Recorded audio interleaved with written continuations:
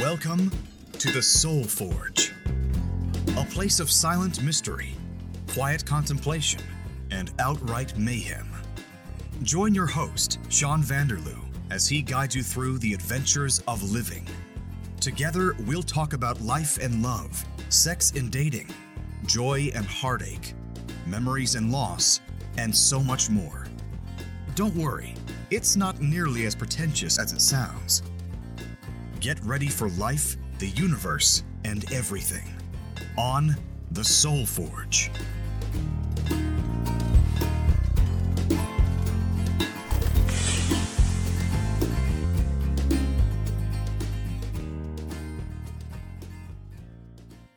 Hey folks, it's Sean here with episode 42 of Soul Forge Podcast. Today we are bringing you a special episode all about life, the universe, and everything. This is episode 42, and if you'll recall from the movie, the television series, the radio program, the book series, the number 42 comes from The Hitchhiker's Guide to the Galaxy and the answer to the ultimate question. And of course, my expert on The Hitchhiker's Guide to the Galaxy is Paul, also known on Twitter as Furbob. You've heard him on previous episodes of the podcast. He was my co-host on the Sci-Fi Waffle podcast. And what you're about to hear is an episode recorded earlier in the week where we talked about the meaning of 42. We talked about the meaning of life, and we also talked a little bit about Stephen Hawking, plus a few other random things here and there. So stay tuned for episode 42, Life, the Universe, and Everything. Here it is. In The Hitchhiker's Guide to the Galaxy, the supercomputer Deep Thought is built by a race of hyper-intelligent alien beings to determine the answer to life, the universe, and everything. Deep Thought determines that the answer is somewhat anticlimactically 42. It sounds like a joke, but is there more to this answer? Douglas Adams was an unabashed computer nerd and knew a heck of a lot about programming language and coding. In programming, an asterisk is commonly used to translate as whatever you want it to be. In ASC2 language, the most basic computer software, 42 is the designation for an asterisk. A computer, Deep Thought, was asked what the true meaning of life was. It answered as a computer would, 42. Anything you want it to be. So that's what I came up with here. That's the quote that I found. And since this is episode 42, and you are my Hitchhiker's Guide to the Galaxy expert, what are your thoughts about that, Paul?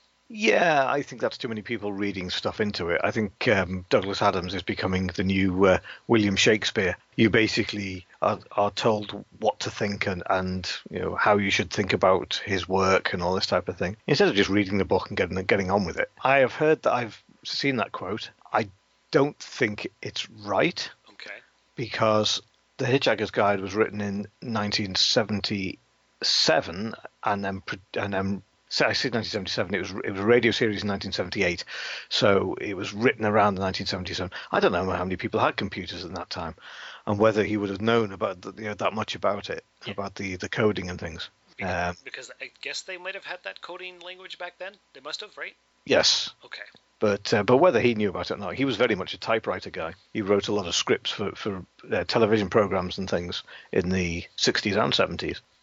Some of the Monty Python sketches. So whether he would have known about computers or not, I don't know. I mean, I think I should have got my book down from the loft in anticipation for this, but I have got the copies of the radio scripts, and there were notes written in there by him, of which he, I'm sure, mentioned. Somebody asked him about 42, and he said it was just a made-up number. So I don't think he's secretly putting codes into his work. It was just something he rewrote, and then wrote again 10 minutes before it went out on air. So I don't think he was thinking too hard about the number. So it might have just been a coincidence. Oh yes, more than likely. I mean, if you look into any of his work, you can find something that will be a coincidence somewhere, but people will attribute it to a meaningful thing.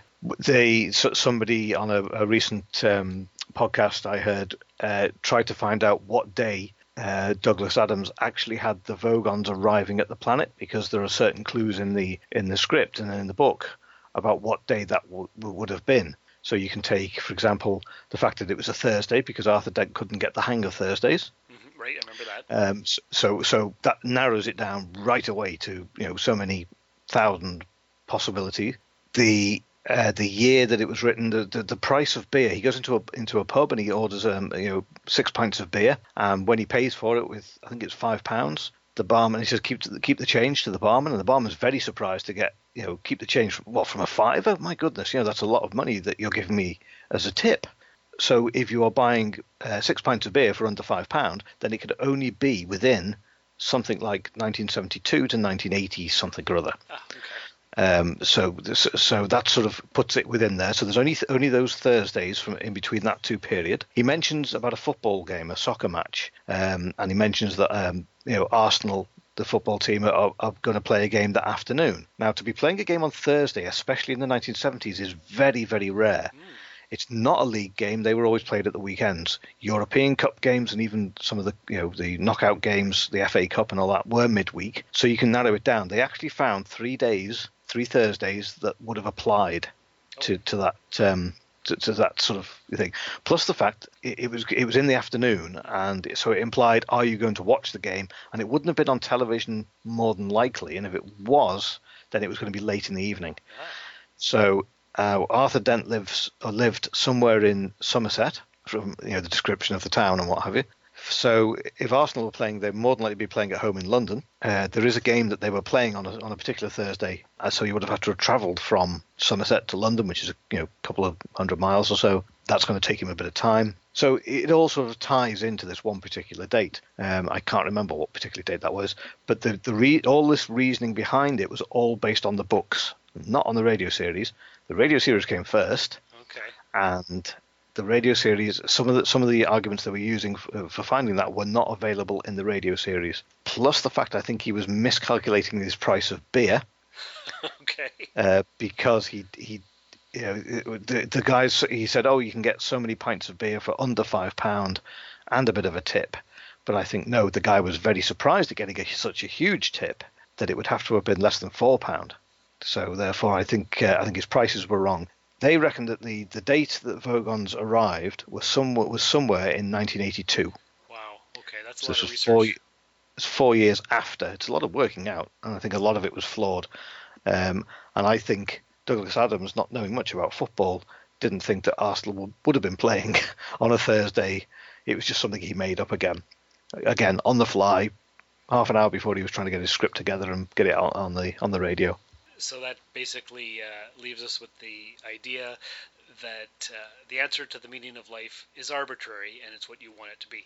Exactly. It's a comedy sketch written by a guy who had a great sense of humour and an incredible imagination, plucking things out of the air. And although there is a story now, if you remember The Hitchhiker's Guide, there is a part which says that there was a woman who was having a cup of coffee in a cafe in Rickmansworth, and she discovered the answer to life.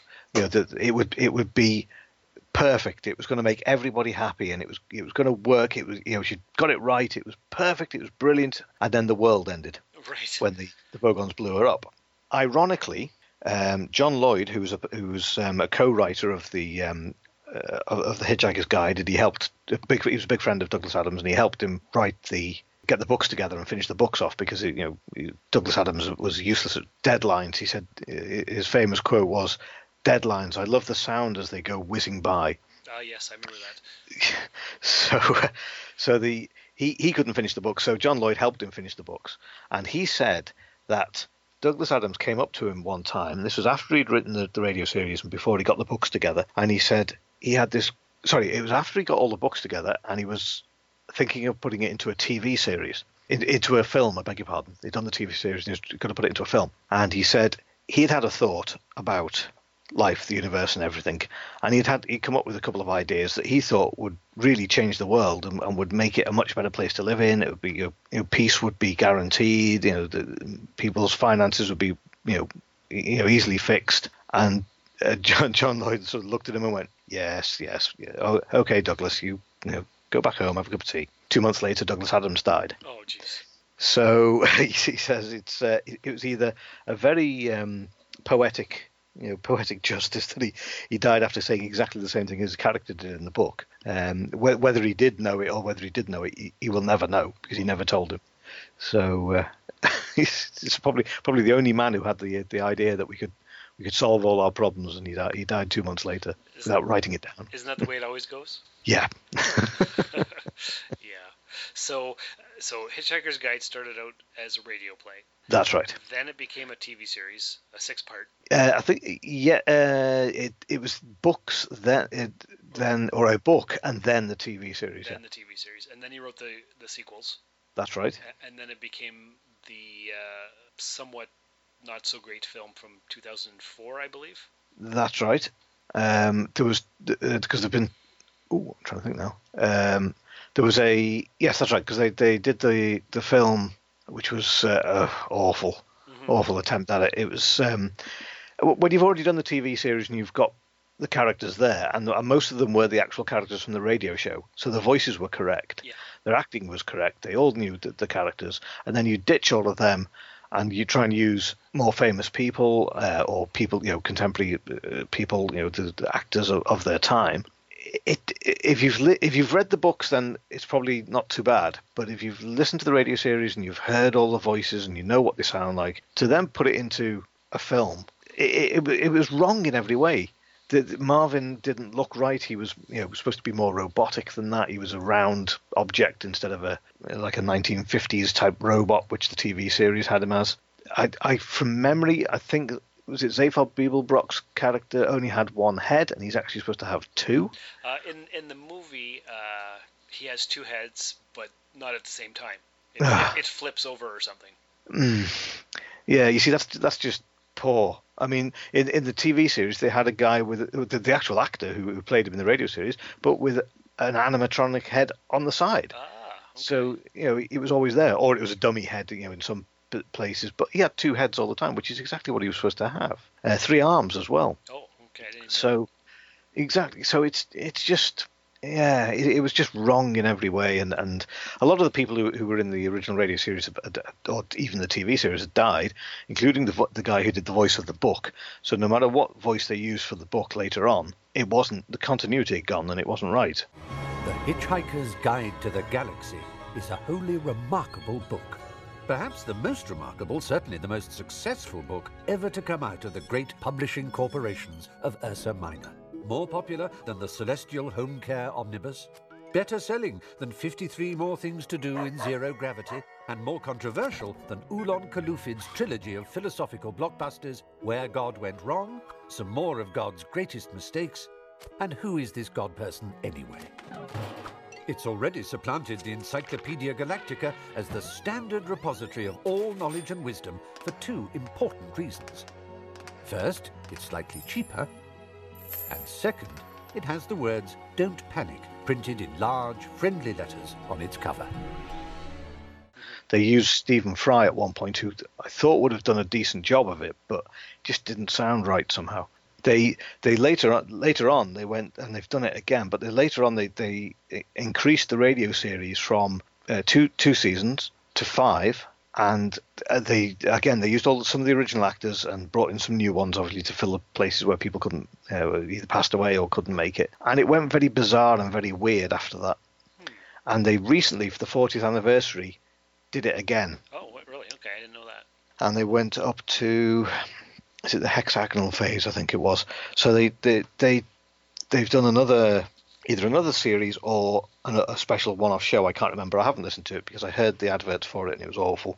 So a lot of the same actors, but and again it just doesn't work. It's written by other people, and I don't think the humour's right. It's not what Douglas Adams was about. There is more Douglas Adams in the TV show Dirk Gently than there is in the Hitchhiker's Guide films and what have you. And I've read the Dirk Gently books, and I've also read the entire Hitchhiker's Guide series, the trilogy in 5 parts, at least twice, maybe 3 times. Yes. And yourself, you must have read it quite a bit. Right, I've read it once. I've read the first 2 once. Now, the problem I had at the time is they are not in the same order as the radio series. And I don't think they're in the same order as the TV series. What he did is he sat down after he'd done the radio series and spent time on the book with John Lloyd, putting it all together how he wanted it to be. Now, the problem was that meant certain things went out of order. So what I did is I bought the 2 books, I started reading them and thought, no, hang on, this is all in the wrong order. So I chopped the books up and rearranged them. Like you actually took the pages out?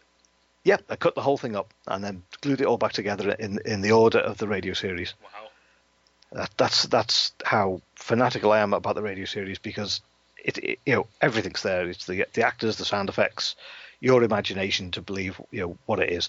The book, like I said, when I read it in the early 80s, I just couldn't get hold of it because it was in the wrong order. The humor was phenomenal. It was brilliant. It was brilliantly written. It's hilarious. It is all the funny stories, the jokes, and the puns, and his outlook on life and his little quips at things. Fantastic. But I couldn't get over the fact it was in the wrong order. I've sort of half thought about reading it again soon and giving it a proper read. Now that I'm a bit older, a bit more mature, I can put up with the fact it's not in the right order, because I want to get that experience of his full, the full journey, the full, his outlook on life, his looking at certain aspects of life and that. So I might just read that this year. And I need to. Once I've done that, I will then listen to the radio series again, because that's it's the 40th year this year of it, so I need to listen to it. Now, if my memory serves me, you actually did a several-part series, or at least a one-part series, on the Hitchhiker's Guide to the Galaxy as a midweek supplemental for the Rusted Robot podcast, did you not? I did. I can't remember what episode it was. It was one of the early ones, but I did do. It was about 20 minutes. Half an hour or so précis of the actual radio series. Yes, I'm looking for that now in the archives of Rusted Robot, and I can't find it. But I think it's somewhere around 13. Is it? I think I'm not too sure. I'd have to go back and look. It is one of the early ones. Oh, found it. Here it was. October 1st, 2014, Rivets Ready Room number 7, the 1978 original release of A Hitchhiker's Guide to the Galaxy. Meet Furbob, a.k.a. Paul Wright from the 10 Forward podcast. Learn the history of Douglas Adams' seminal work, and we play a promo for the 10 Forward podcast. So that was way back in October 2014. Really? Yeah, and that 2014. And that episode's still available for download. And any listener to this episode here on SoulForge can go back and listen to the archives of the Rusted Robot. Wow, that's incredible. Mm-hmm. Yeah, so that's almost 4 years ago. That's crazy. Wow. Yes. Wow, that just shows how long we've known each other then, because that was not long after we'd sort of, that would have been that year, wouldn't it? So it would have been the January of that year. I think we got together and had a chat at some point, didn't we? Yep, because we started the podcast in January of 2014. I'm looking through the archives. Episode 42, we actually called it Life, the Universe, and Everything. That was September, just before you did your thing there. Mm-hmm. And one of the episodes actually was called Afternoon Tea with Paul, so mm-hmm. where we had our audience meet you. So yeah. So you've been on my podcasts for quite a while. Here it is, episode 36, Morning Coffee and Afternoon Tea with Furbob, August 10th, 2014. Wow. Okay. Mm-hmm. So we talked about Stargate, Star Trek, Doctor Who, MacGyver, Arrow, BSG, Lost in Babylon 5. We found out what a Furbob is, and we had a shout out to fellow podcasters. Wow. So that was like a 3-hour call we had, and I had to whittle it down to like an hour and a half, if I remember correctly. I know, yeah, we did go on a long time. You guys were eating breakfast, and I was eating lunch. Yes, I think that's why we called it morning coffee, afternoon tea. That's right, because we have 4 or 5 hours of time difference here, so. Yeah, that's right, yeah. Yeah. So my question to you, Paul, what do you think the meaning of life is? Now, this is where I get all scientific and logical. Rather than romantic and philosophical, because the whole point of life is to reproduce and carry on being. Yes. So to me, that's what life is about. It's about surviving as long as you can and making sure that you leave your legacy behind you, which is generally your children, and you leave them in a good position if you can. Other than that, if you want to put it in the context of whilst you're around doing that, then really you need to be the best person you can be. Okay. Self-actualization and increasing the joy and happiness of the human species? Yeah, you could put it that way. Or is that too woo-woo? Yeah. That's far too deep. Yeah. But no, I mean, just to be the idea, you got to be the best person you can. You then so that the next generation look up to you and see how to act and behave and carry on in that same vein. Whilst you're doing that, have as much fun as you can.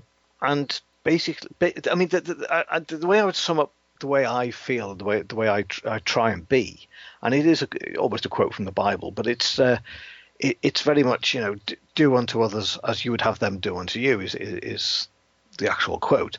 And it basically treat people how you want to be treated back. And if they don't, well, that's tough. But in general, it's always to put me in good stead. You just, if you're a decent person, if you're a good person, then you will have a good set of friends, and good things will happen to you. Not all the time, but in general, that's the way my life has been. I can't complain too much about what's happened through my life. It's been as good or as bad as anybody else's, but in general, I've got good people around me. People think I'm a decent guy, and that's pretty much what I ask for. So the meaning of what is the actual meaning of life to me is that's what it's all about. Life in general is just about, well, life just carries on. None of us will be here in 2 million years' time. It'll all be gone. Right. So we're just a blot on the landscape. We're just a little flick and a little speck of dust in a massive universe. That's true. So basically, if I were to sum up your words, have kids, have fun, do no harm, and then you'll be gone. Yeah. Okay. That's it. Yeah. That's really all life is. I mean, other people will look into it and see other things, but to me, it is what it is. It only lasts so long. The older you get, the realize that the more you realize that I am closer to the point where I'm going to die than I was the point where I was born. So I've got less time on this planet now, and it's far too late to be thinking, oh well, I wish I'd done this 20 years ago or whatever. Do it now. Whatever you want to do it now. Get on with it. Enjoy it. If you don't enjoy it, stop it. Do something else. And live your life with no regrets. That's hard to do, but yes. At least try. Yes. And see what you just said there reminded me of the Captain Picard quote from Star Trek Generations, where he says, "Lately, it's come to my mind that there's more days behind me than there are days ahead of me." Yes. And even when I first heard that when I was like 18 or whatever I was, that always stuck with me. It's like, huh, wow. It is. It's a frightening thought when I mean, I'm 53 now, so obviously I have got to the point where I've got less in front of me than I have behind me. So I don't know when that point arrived, because obviously I don't know when I'm going to die. But let's say the average age over here is sort of mid 70s, so they reckon, but most people I know seem to be they've lived a lot longer than that. Into the 80s or 90s. My parents are still alive, and they're in their getting to their 80s now. So there's a fair chance I'll do the same thing. Mm-hmm. But at the same time, I'm thinking, well, there's stuff that I really want. I should have done when I was younger and never did. I just wasted my time. I spent a lot of money on stuff that I didn't need. I think a lot of us do that. Yep. And so it's getting to the point now where I'm thinking, well, I want to try archery. So yeah, let's go and try archery then. So you go out and you do it. If I hadn't have done, I'd still be here in 20 years' time thinking, oh, I wonder what happened. I wonder what archery was like. I really would have liked to have given that a go. And by the time you're 70, you'll be a little bit too old for that. It's too late. Yeah, I mean, there are a couple of archers there in our club that are at that age, and they're still doing it and they're still good at it. But I wish I'd started it when I was 18, because I'd be bloody good now, because I've only been doing it a year and a half and I'm already quite high up in the club and doing quite well. So. If I tried it earlier, maybe I would, I'd be better. But I can't regret that. I can't look back and say, well, that's a big regret, and I wish I'd done that. I'm doing it now. So. Well, yeah, you have to, and that's the same with me. I'm 41 right now. In September, I'll be 42. I kind of wish this episode was coming out in September for my birthday. Episode 42. That would be awesome to have this conversation then. Yeah. But still, I'm in my 42nd year right now, so that's also pretty neat. Yeah. And I think, what? Am I at my halfway point? I don't know. Am I going to live to 84? Am I going to live? I want to live to 126. I want to make it to the year 2101. But is that feasible? Probably not. Yeah, that's it. Well, it's something to aim for. It is. It's been my goal for as long as I can remember. So. Wow, I'd love to get to 100 because I was born in 1965, so therefore it'll be 2065. Mm-hmm. 20, I beg your pardon, 20. Yeah, What did you 2060. say then? 2065, yeah. And I'm fairly certain that 2065 was when Thunderbirds was set. Ah, okay. So I should be around to see it. And that's also one of your favorite television shows. That's right. Yes. Yeah. It was created in the same year that I was born. Mm-hmm. It's still going in one form or another, and I'd love to think that I was, I was alive in 1984 when obviously George Orwell's book was written about. Space 1999, the TV series. I've lived through that. Yeah. So and what was the other one? UFO, I think, was another Jerry Anderson television series that was set in 1980. Ah. So I've lived through all of these things that have predicted these things will happen in the future, and none of it has. So I don't expect Thunderbirds to have happened by the time we get there, but it would be nice to get to it and think I lived to the year that they predicted. Well, next year is 2019, in which the universe of Blade Runner takes place. Do you think we'll have robot bodies by then? Replicants? Well, I tell you what, with the rate of technology at the moment, that's not it's not impossible. It's true. It's not likely, but it's not impossible. No, no. I mean, we've already got a lot of cyborgs walking around at the moment, so why wouldn't we have the full robot experience? Hey, I like it. The full robot experience. It sounds like a band name. Or a really bad movie. I don't know. Yeah. Or a very bad theme park. There you go. Westworld all over again. Yes. I still have to watch that. Yeah. The only way I could watch it now is probably on DVD. That should be. Did that come out on DVD? I should imagine it would do. Yeah, I would think so. I don't think it. Yeah, I mean everything else seems to have. So. Yeah. Okay, so I wanted to ask you also. One of the smartest men that ever lived recently passed away. We lost Stephen Hawking on March 14th. That's right. And he was a citizen of the UK, was he not? He was. Hard to tell by his accent, but. Oh, that's bad. I like it.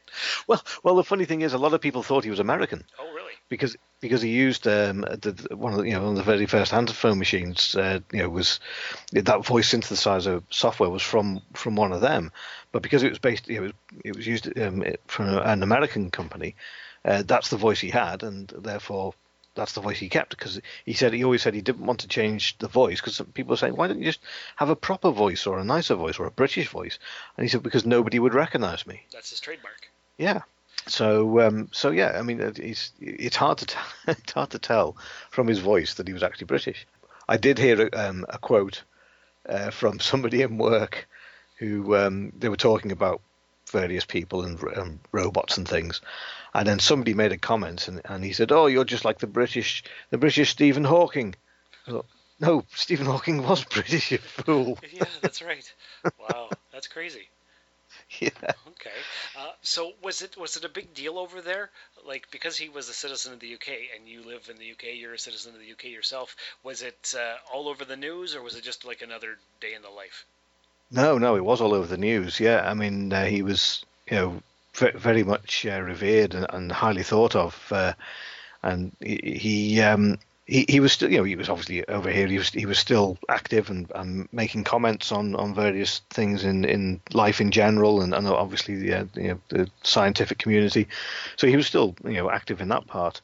Everybody knew who he was because not just in the science community, but because he'd spread himself around. He had an amazing sense of humor. So he did a couple of things like The Simpsons, obviously, and he was in Star Trek as played himself. I think he's the only person to play himself in Star Trek. Mm-hmm, it's true. All right, so yeah. So there was that, and he had also done one of the comic relief shows over here where he'd done a little comedy sketch with that. So I mean, this amazing sense of humor really sort of endeared him to the general public. A lot of people had bought his book, A Brief History of Time. Most people famously have not read it or read it all the way through, but a lot of people did buy it or understood it. Yes, that's right. I mean, he said it was one of the most widely sold books that nobody's ever read.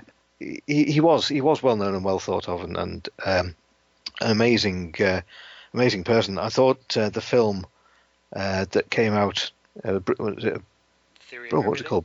Theory of Everything. Yeah, that was an amazing film. It was, it really sort of captured his early life and and the things he went through. It was set in a period of time, obviously, that but it was.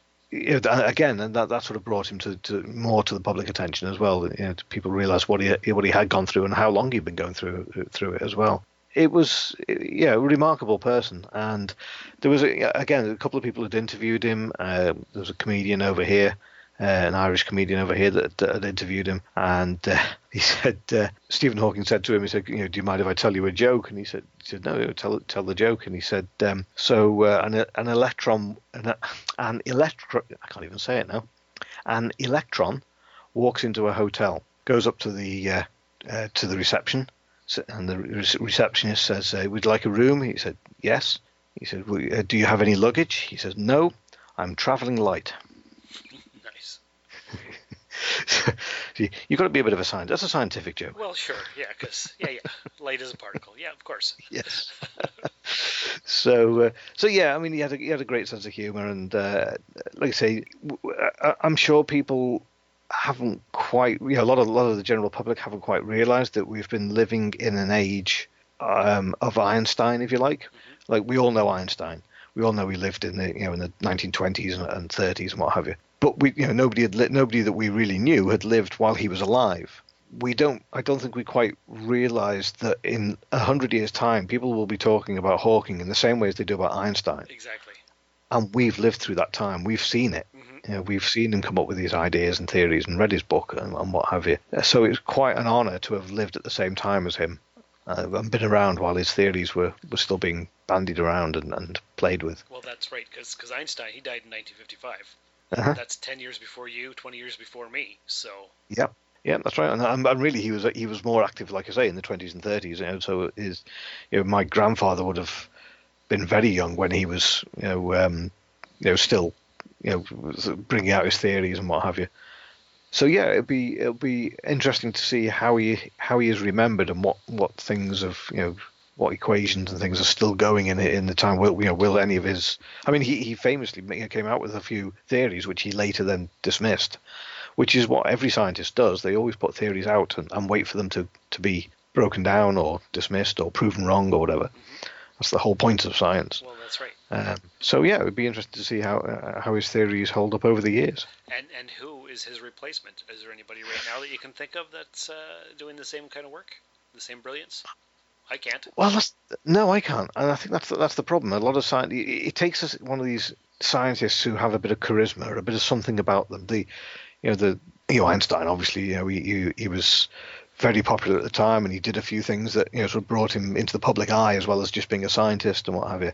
Richard Feynman was the same. He got on TV a couple of times. His lectures have become well known, and people have started talking about him, saying this guy's a real wacky guy, but he can explain things in such a simple way, and his theories of string theory and all this type of thing. He was another one who became well known and famous for what he did off the camera than really what he was doing. He did a couple of bit of TV work, but mostly his theories nobody knew what the hell he was on about. But his work revolutionized a lot of stuff, and he worked in Los Alamos doing work on the atomic bomb and what have you. And but again, he had the ability to talk to people and explain things in such terms that it was so easy to understand without actually knowing really what he was on about. And that's a rare gift. And I think Stephen Hawking had a similar thing where he could make his theories known quite simply. Mm-hmm. But at the same time, you still really don't know anything about the subject, but you understand what he's on about. And everybody loved him too. Oh, of course, mm-hmm. Yeah. He was. I never really heard bad things said about him. Not even bad jokes or anything like that, or about his disability or whatever. He was always spoken with about with a lot of pride and a lot of admiration. Because he was British and because he was one of us, it was good that we had a scientist that was because every other scientist was either German or American or whatever. So this guy being one of us was phenomenal, and to be doing that out of a wheelchair and with a disease that was crippling his body, if not his mind, it was amazing. And the fact that he lived 50 years longer than he was expected to. That's right. He was the oldest living person with his condition. So it's and the will to carry on as well. I mean, he could have just given up and said, at any point he could have said, no, this is not for me. I can't do what I want to do and all that. But because his mind was still active, and he could still get his thoughts onto paper and do the work and get all his theories together. It obviously kept him going. But any lesser mortal, I think, would have given up and just withered away, faded into non-existence. That's right. Well, and amazing. The support he had as well. The people around him who supported him. Mm-hmm. It is a 24-hour-a-day job, and it's always those the carers and all that, and his wife and his wives. What they had to put up with. The day-to-day stuff. Oh yeah. Is phenomenal. Yeah. So the meaning of life, I infer from Stephen Hawking, is just to keep living as long as you can and contributing as much as you're able, and just keep going until you can't anymore. That's right, and then trying to discover life's mysteries. Which is that was his aim, wasn't it? And that's what we're all here for, I think, too. That's right. And if you ever discover what they are, let us know. So I hope you enjoyed that episode. I had a great time recording it with my good buddy Paul. If you have any questions, comments, concerns, or emotional outbursts that you'd like to bring to the attention of Soulforge Podcast, please feel free to email the show. You could tweet the show, join the Facebook page, make a comment, leave a review. However you do it, just get in touch with us. Let us know how you're doing. If you'd like to be on the show, that would be awesome. Always looking for new content. If you have a topic you'd like me to bring up, let me know. That would be awesome as well. It's also appreciated if you could share the link to the episode on your Facebook page or on your Twitter. Let people know that you're listening. Let's get a larger community going, get some feedback and dialogue and all that good stuff. But until next time, have a great day. And remember, your time as a caterpillar has expired. Your wings are ready. This has been another episode of the Soulforge Podcast. Contact the show by emailing soulforgepodcast@gmail.com or by tweeting soulforgepod on Twitter. Visit us at soulforgepodcast.com, and remember, the best way to show your support is by leaving a 5-star review in the iTunes Store. And, if you would, please check us out and like us on Facebook. The Soulforge Podcast was written, produced, scored, edited, engineered, and directed by Sean Vanderloo. Find me on Twitter and Instagram at Darth Vaderloo. For more great content, you can listen to my other podcast, The Rusted Robot. Thanks for stopping by the Forge. We'll keep the fires lit until your next visit. I could do this all day. This has been a Valley of Vanderloo podcast production, all rights reserved. This transmission ends now.